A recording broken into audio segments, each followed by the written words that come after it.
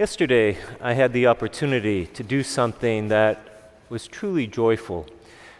I lived in Washington, D.C., about 10 years ago, and I went back yesterday to celebrate the wedding of a couple I'd gotten to know then. It was part of a small community, but a very active young adult community. They'd gotten a choir going, there was gathering in small groups. It was just a really alive church. And these two people that I had known separately, in my absence, had met, obviously dated, now they were getting married. And I went back yesterday to Washington to celebrate the wedding. And as I was leaving the seminary, one of my brother priests said to me, "Gosh, it must be nice just to get away from everything for a little bit, to get away from all the negative tweets and all the heaviness and all the anger and all the sadness, and just to go out for a minute and celebrate a joyful wedding." And I know what he was saying, but I remember stopping him right there and saying, this is not a diversion. This is not a chance to step out of things for a minute and go enjoy some pleasant moments. This is the church.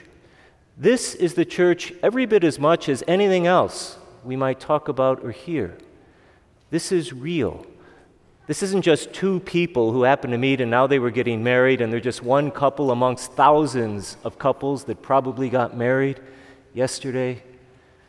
This is the church. And to be there yesterday in particular, made it clear to me in a way that maybe all the other hundreds of weddings I've been privileged to celebrate didn't make clear. And there we were. If you look at the readings for today, especially the gospel, you might think, as I did, boy, the homily almost writes itself. There it is. But I'd like to draw our attention to just one little line. Maybe just one little line, like that one little couple in the midst of everything else. And it's from that second letter, in which James says, "Humbly receive the word that was planted in your heart." No, actually, he doesn't say humbly receive. He says, "Humbly welcome the word that was planted in your heart," because that alone is what saves souls. And every single one of the words in that little phrase is sheer gold. That word, as I said at the start of Mass, isn't something that we think of. It isn't something that we write. It isn't something, in spite of our best efforts, that we can phrase. It's a word that's planted inside of us. That's not what Moses and the Israelites had. They were given a covenant to read and to listen to. And if they really held on to it tightly, then they would be a people of the covenant. That's not what we have. By virtue of our baptism, by virtue of the grace we receive, by virtue of the sacraments, but especially by virtue of how we receive those sacraments in and amongst ourselves as a community, like a husband and wife kneeling before the altar, like all the parents in this room holding their children or sitting beside them, like every one of us who, for whatever reason, made the choice to be here this morning. We have that seed, that word of God planted inside of us. And in spite of whatever we might do or whatever we might be subjected to, that interiorly planted word is not going anywhere. But what difference does it make? It only makes a difference if we welcome it, if we acknowledge that it's there. Not simply receiving it, but welcoming it. It's as if we're welcoming the stranger who was sleeping on our couch all along and we never noticed it until suddenly we saw them there and we welcomed them. And to be able to say, in spite of the worst thing I've ever done, in spite of the most painful thing I've ever been subjected to, amidst all of that, there still is that word that's been planted within. And what does it mean to welcome it? Not to welcome it without a sense of justice, not to welcome it without a sense of righteous anger, but also to welcome it with a sense of joy when we realize it's there, to welcome it with the realization that that is the source of the justice or the conversion that we so desire. As that couple were there kneeling before the altar yesterday, to welcome what was planted within from long before they ever met each other. I saw what that looked like in each of them before they'd even met, as I knew them as these young adults back in D.C. But he also says, don't just welcome it, but welcome it humbly, because you didn't put it there. And woe to us when we forget that we are not the ones who put it there. Woe to us when we start thinking that we're the reason it's there. And the power of that word is there for us to do with whatever we might choose. And he says, humbly welcome what was planted there. And they were humbly doing that before me, but I'm the one who felt humbled as I saw. All kinds of things are being called for these days. Mundelein sponsoring a little novena of masses, 9 churches all throughout the Archdiocese to celebrate a Mass for healing in the church, and already all kinds of responses to that have come out. There's nothing that a priest or bishop can say that is ever going to be even remotely adequate. And as soon as one of them says something, they're hypocrites. If they say nothing, their heads are in the sand. And in a way, I'm glad that's the case. And I say to the seminarians, don't be defensive.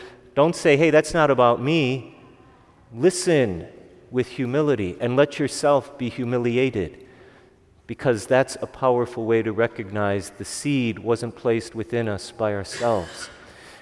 But to never let all those powerful emotions overshadow what really is interiorly planted. To never look at prayer and simply say, well, prayer is nice, but now's the time for action, so what are you going to do? The actions aren't worth anything if they're not grounded in that seed that was planted long before we were ever aware of it. A bishop can resign, and that's not going to mean anything, unless for him that's a way of humbly recognizing the seed that was planted within him. New people can gain power. New people can gain accountability. New people can write new policies that are good and honest and just, but those policies won't be worth the paper they're printed on if they are not in their own way a manifestation of a humble welcoming of the word that's planted within. Easier said than done, to be sure. But I had no doubt that that was possible. I had no doubt, like I maybe have doubted in recent weeks, I had no doubt yesterday as I stood before that couple kneeling before the altar, because that is the church. That's just one small but one incredibly large manifestation of what it means to humbly welcome what is planted within. Just one last detail. The bride was about 6 months pregnant, and everybody in the church knew it. And I happen to know that the priests who came along after I left were pretty straight line, pretty by the book. And when I learned that they welcomed this couple with open arms, that really warmed my heart, long before all this other stuff broke out in the news. And this little guy, about to be born, they knew it was a boy. I said to them then what I truly believed. Here's the real best man in this room. There he is in all his innocence, in all his unbounded potential that's laid before him. This is the church, newfound, newly realized, newly born hope can be. But that hope for them was a realization of the word planted within, humbly received, humbly welcomed. And whatever your version of the wedding yesterday looks like, for most of us in this room, it's not a big life-changing event, perhaps, but don't kid yourself. If you woke up this morning and you kissed your spouse or your child, if you woke up this morning and you just took a little time to do something that you enjoyed, if you woke up this morning and just realized that there were things in your life for which you're grateful, that's your version of humbly welcoming the seed that was planted within you long before you ever knew it was there. It's easy to lose sight of the power of that word in the midst of all the powerful witnesses of when the word wasn't humbly received. But it's not going away, and it is ultimately the source of our hope. Deb and Sean yesterday were and are and always will be the church, and so are we.